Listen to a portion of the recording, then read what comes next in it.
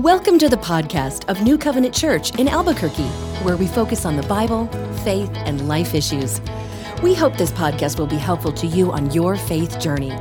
Now, here's our message. Well, welcome. Good to be with you again this Sunday morning. If you're visiting with us for the first time, thanks for coming. Glad to always have guests who come along. I hope you'll stay to the end, and I hope that God blesses you and that this is something that is good for your life. I know it is for me whenever I study the scripture. All right, we are continuing on in our study of the book of Ruth, an old ancient book, but what an incredible story. And as we mentioned before, if there's any differences that we find in the way that we live today and the way they lived back then, it's not because they were somehow lesser people, but it's just a different culture, and we can totally figure that one out. All right, we've titled the series Starting Over with God, because that's what Ruth and her mother-in-law Naomi do. And so if you're thinking about today, there's some things going on in your life and you need to start over, listen, let me just tell you, this is a great place to start, because we recognize with God that whenever we come to that point where we realize that we need to do something, God's right there and he says, let's start from here and let's keep going. And if you're having to start over again, better start over again than completely leave it out, all right? Well, today's message is about a divine romance, something that God set up, but the two people that were in the romance at the time didn't figure it out. That's the way God works oftentimes. It's not until you look back in history and you say, wow, I saw God's hand. So it is with Ruth and this guy, her beau, by the name of Boaz. All right, before we get started, we have a little affirmation that we like to say. It's good to say good things of your life. And this is something that we ask God to bless in us today. So you're welcome to say it right along with us. This is the day that the Lord has made. I will rejoice and be glad in it. I welcome all he has for me today. By his word, he guides me. By his spirit, he strengthens me. By his will, he's transforming me. I am his workmanship, his unique work of art, and I welcome all he has for me today. May his will be done in me today, and I receive it by faith in Jesus' name. All right, let's get to it. If you were dating back in 1000 BC, this story would be completely culturally relevant. But it's relevant to us today. Why? Because they're people. People haven't changed. People have always been people, but they just live with different languages and different looking homes, and they may cook with a fire inside the house, others outside. It's never really changed that much. But it's not like today, though. I mean, dating is you have a lot of variety. I mean, back then you would have to meet somebody in person, or your family would know them, and maybe your parents would arrange the marriage, but now it's just sort of like, you can call up, Christian dating whatever, or what you can date online, you can text people, and it's different how people connect with one another, but the story's still the same. And so today is about how Ruth and this guy Boaz get together. Now, you may be thinking, oh man, I don't want to listen to another story about dating and relationships. That's not my thing. I've heard them all. Well, let me just back up for a second. If you're younger and you're thinking about, your future and your future mate, pay attention, okay? Focus. If you're already married and you have kids, well, pay attention, because you can use this. Scripture has been given to us by God to see examples in different ways, and it's like constantly giving us advice. And so this is advice that is much needed that you can give to your kids. And you say, well, I'm a grandparent, I don't have any kids around. Well, you have grandkids, and that means that you can influence their life as well as you should. And even you say, well, I'm not married. Well, you know somebody who's thinking about getting married, so nobody's off the hook. This is a totally awesome message today, so let's get into it. All right, Ruth chapter 3, beginning in verse 1. One day, Ruth's mother-in-law, Naomi, said to her, "My daughter, I must find a home for you. where you will be provided for. The word here for like finding a home is minoan, which means to find rest or a place to settle down, a place that you would be settled in life. And I need to get a place for you. It's not good that you're just with me, okay? Now, here's the cool thing about this, is that Naomi was a trusted advisor. And here's a kind of a lesson number one. If you're going to consider planning a life, you're considering mapping out the life that you want to have, or maybe you're thinking, that's the last thing I'm going to do. Let me just tell you, you need an advisor. You need somebody that you can trust, and that was Naomi. Question for you is, who's your advisors? Who do you listen to? You know, can I make a suggestion here? If you're younger, I know oftentimes you look at folks that are older and you think, they're so old. How do they know how I'm living? They don't know anything about me. Well, grab a book, because if you look back, all of those people that are now older and old, they were young at one time. And they went through the same emotions that you do. Maybe they had, a different style of car, clothes, and hair, but that's it. That's it. They're just real people, and they've lived through it. And I would take advice from them. So did Ruth from Naomi. And then, you have to think about what's your criteria. You want to choose somebody that's wise, somebody that loves you, and somebody that wants the best for you. You don't want to just go to your buddies who will say, no, let me tell you, this is what it's like, and I'm going to, this is the way you do it, man. No. You want to find some people that are invested in you, that care about you, because they're going to tell you the truth. It's not always easy to get the truth out of people because they want to please, and they just want to agree with you. Well, that's not going to help you. And Naomi wasn't that way. Naomi was the type of person who's like, Ruth, I want you to be settled down and have a life. I had a life, and I want you to have that life too, okay? That's a good friend. That's a good mother-in-law. All right, here's some kind of helpful advice in dating, and that's what we're going to be looking at in just the next few verses. Okay, here's something to note here. The stakes were high for both Ruth and Naomi, okay? You know why?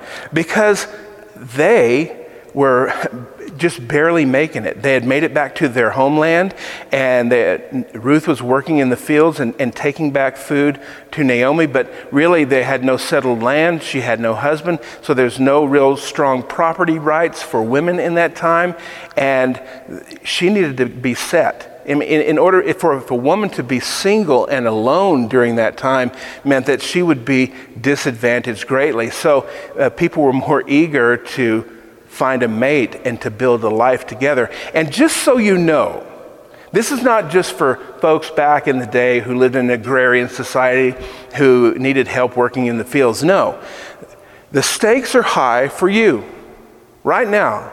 Anybody who's been married for any amount of time, I've been married for 30 years. I mean, it feels like 50 years, but actually it's only been 30.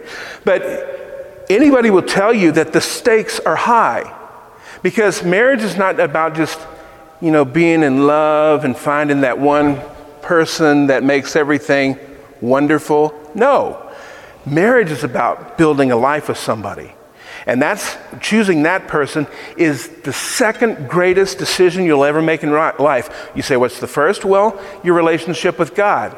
That's utmost. You've got to get things right with your Creator before you step forward in life. And so it is with Ruth. She's making the big decision in her life, and Naomi is a part of that, okay?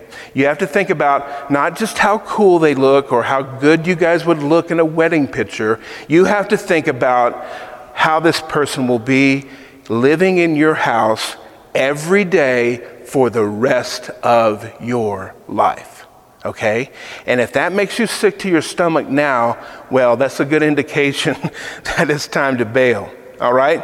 Stakes are high, so don't forget it. Choose wisely, okay? Look at verse 2.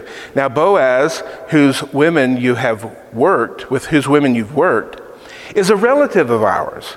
Tonight, he will be winnowing barley on the threshing floor. I don't want to get too technical on you. Basically, he's going to be out there winnowing, and that is just taking the grain and separating it from the chaff, the stuff that's worthless, okay? So it's just separating the good stuff from the bad. Now, there's a criteria.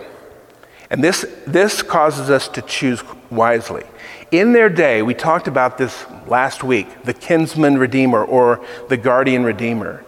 The guardian redeemer was somebody who could come along who had a right to marry you and to buy your land, say if your husband died. Your husband dies and you don't have any right to land and you don't have any kids, okay? And so the next person in line needs to come along and marry you and raise up children so that there will be an inheritance. It's pretty cool. And it means that you've got to really be committed to your community, all right? But he fit because he was in line as one of those people who could do that, okay? Good criteria, good choice, all right? They made observations about his manner, about the way that he lived, the way he carried himself, the way that he worked with his people in the field. He was an honorable dude. Ladies, take the honorable dude over the bad boy every time, okay? The bad boy's exciting. He smells like smoke or whatever it is that makes him so cool. Make sure that if he looks like a bad boy on the inside, he is a man of honor who's going to work hard and will build a life with you, because that's what's going to matter, okay? I'm repeating this, but it's so important. Why? Because the stakes are high. All right, lesson 2. She is told to prepare herself, get ready for what's coming. Look at verse 3. Wash, put on perfume, and get dressed on your best clothes. Then go down to the threshing floor, but don't let him know that you're there until he's finished eating and drinking. Okay, she had to prepare for a relationship. It's not like saying you got to get yourself all dolled up and look perfect and have the right makeup and the right clothes or nobody's going to love you. That's not true. The truth is, gals, most guys don't like makeup. You never see any of us wearing it. If we did like makeup, we would. It's not that, believe it, people have the ability to see beyond and to see the real you. Same way with men. Men can try to get all buff and look cool, but at the same time, guys, women have the ability to look at you and to see who you are and to make that judgment and to accept you for who you are. All she was doing was getting kind of primmed up and looking nice like she was going to go out to dinner. Okay, that's just a signal to say, hey, wait a minute, weren't you in work clothes and just sort of doing your thing? All of a sudden you're looking kind of cute. Getting his attention. She was getting prepared to go and to meet him, okay? Now, timing is everything, all right? Timing. We're told that he says, go down there and meet with him after he has eaten, okay? Why is timing a big deal? Why is it important? Don't let nobody know until everything is done, the work's done, and he's eating. Well, this is why. If you showed up at the wrong time and he's working, okay, or you showed up at the wrong time at the office to ask her out and she's working hard, don't be freaked out if they give you the brush off because they're working and they're doing stuff. Wait until there's a time that you can be front and center, the center of attention, and you've got their attention. You can communicate what you really want to communicate because they were seeing that there was a match here, all right? So timing is important, okay? Making sure that he's not embarrassed, she's not embarrassed, and there's a real chance of communicating what's on your heart, all right? Be wise. All right, and listen to your advisors and listen to God. All right, let's look at verse 4 and 5. When he lies down, note the place where he's laying. Then go and uncover his feet and lie down. He will tell you what to do.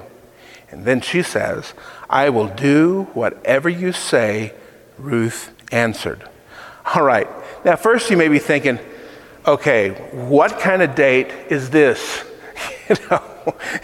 So here's your dating advice from the Bible, Dave. So when you see the guy you like and he's over in his sleeping bag at the campground with his friends, go sneak under the sleeping bag and he'll tell you what to do. Now you're thinking, okay, this is where cultures kind of collide, okay? This is where cultures need a little bit of, understanding of where they're coming from. So all it meant is that she's going to let him know what her intentions are. He has been letting her know what his intentions are because he's been really nice to her. She's getting promoted. He sees how good she's working. He praises her for it. He gives her extra. He's like, man, I like this gal. She's a hard worker. I love hard work. I think maybe we could make a team. That scripture doesn't say that, but that's what I'm reading between the lines, all right? Now, so it was a risky move because she's putting herself out there, right? Guys, it's a risky move when you put yourself out there. Gals, it's a risky move when you put yourself out there, right? Because, nobody wants to be rejected. I don't like it. Nobody likes it. It's a great fear for everyone. Because she could have been sitting there saying, well, what if he slaps me in the head and says, crazy lady, what are you doing here? You flipped out? Or what kind of woman are you sneaking under somebody's sleeping bag, And she was an honorable gal. She was taking a risk. And if you're going to put yourself out there and let someone know your feelings, it's going to be a risk, and there's always a probability that you could get rejected. That's life, okay? I don't know if anybody told you that yet, but that's life. And you got to deal with it. But if you want something, you need to let your intentions be known, and you need to step out there, all right? She would literally be risking everything, because if he got ticked at her, she would lose everything that she had. But she listened to Naomi, and she said, I'll do whatever you say. She trusted that gal. Naomi was a trusted confidant. All right, so now we get to the point where in the story where we find out exactly what Ruth does, and it's awesome.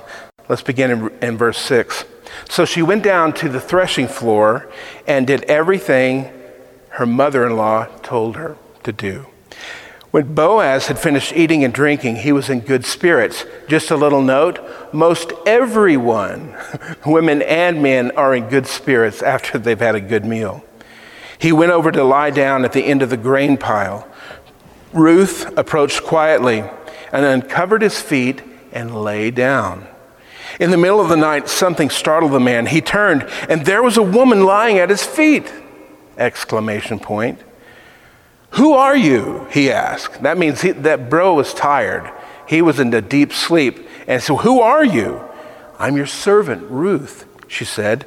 Spread the corner of your garment over me, since you are my guardian redeemer of our family. Dude, if anybody could lay it out any clearer than that, there's no way. Because she knew that he was into her. He dug her, and she knew it. And she was somebody who was qualified to marry her. He's someone that was qualified to be her mate, okay? He met the criteria. And so what she did wasn't anything shady or weird.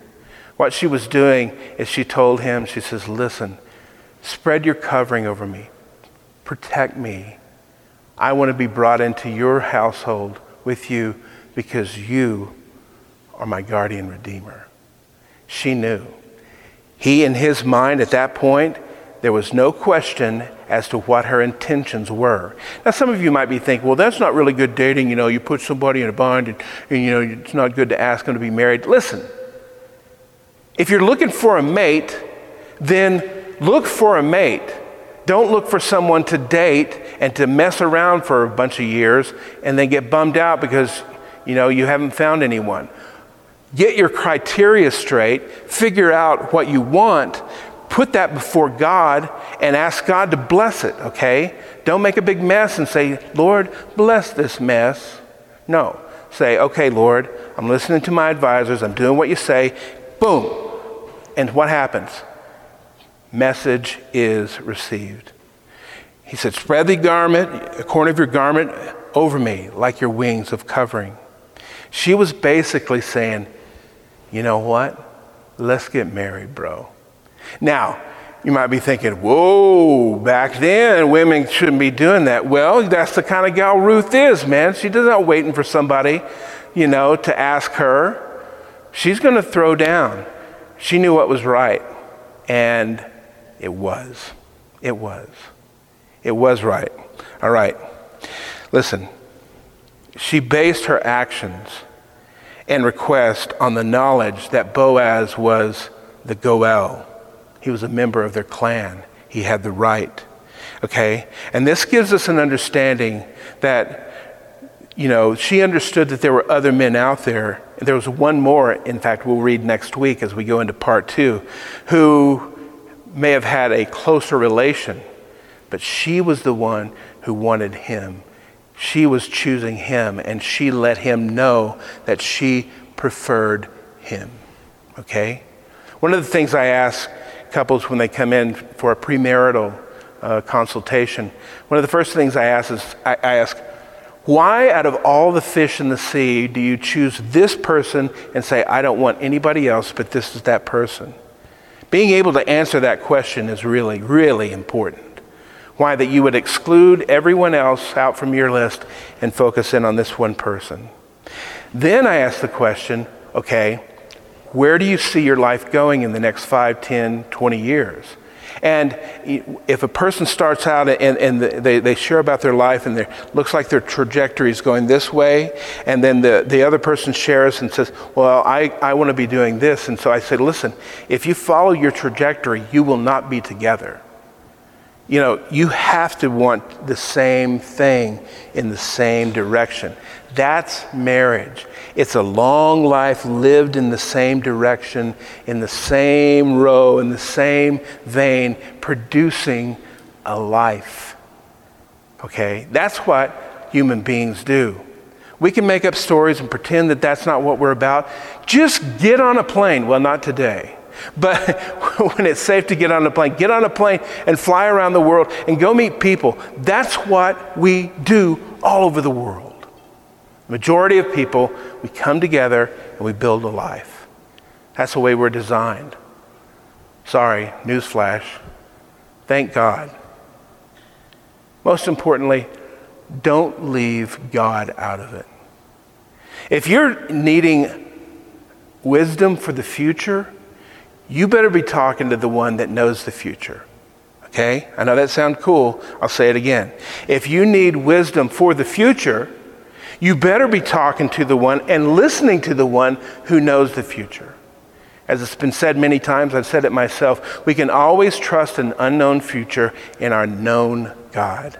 All right? So trust him in that. And so if you're thinking about getting married someday, pay attention. Pay attention to Ruth. If you have kids, if you have grandkids, pay attention. Figure out a time to sit down with coffee and talk to them about their life. Young people love it when you're interested in them. All of us love it when someone takes an interest in us. You see, these stories in the Bible are not just meant to be some kind of religious, experience that we just go to church and we hear and we all go, amen, praise the Lord, that was a good story, bless Ruth. No. God says, here's some stories that I had a part of, and I want you to see how I worked in that life.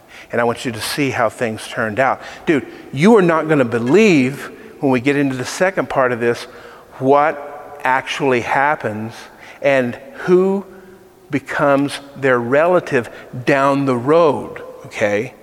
When you find that out, you're going to be freaked out a little bit, because it may say that if you give, the future of your life to the Lord, who knows what he's going to do with it. I know it's going to be great. It's going to be a lot better than you would think of for yourself. All right? Well, that's all the time that we have, and I look forward to seeing you next week. It's so good getting to be with you.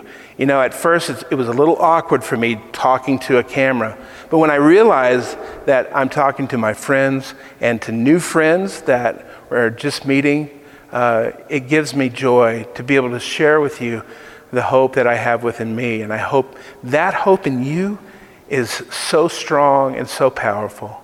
Remember,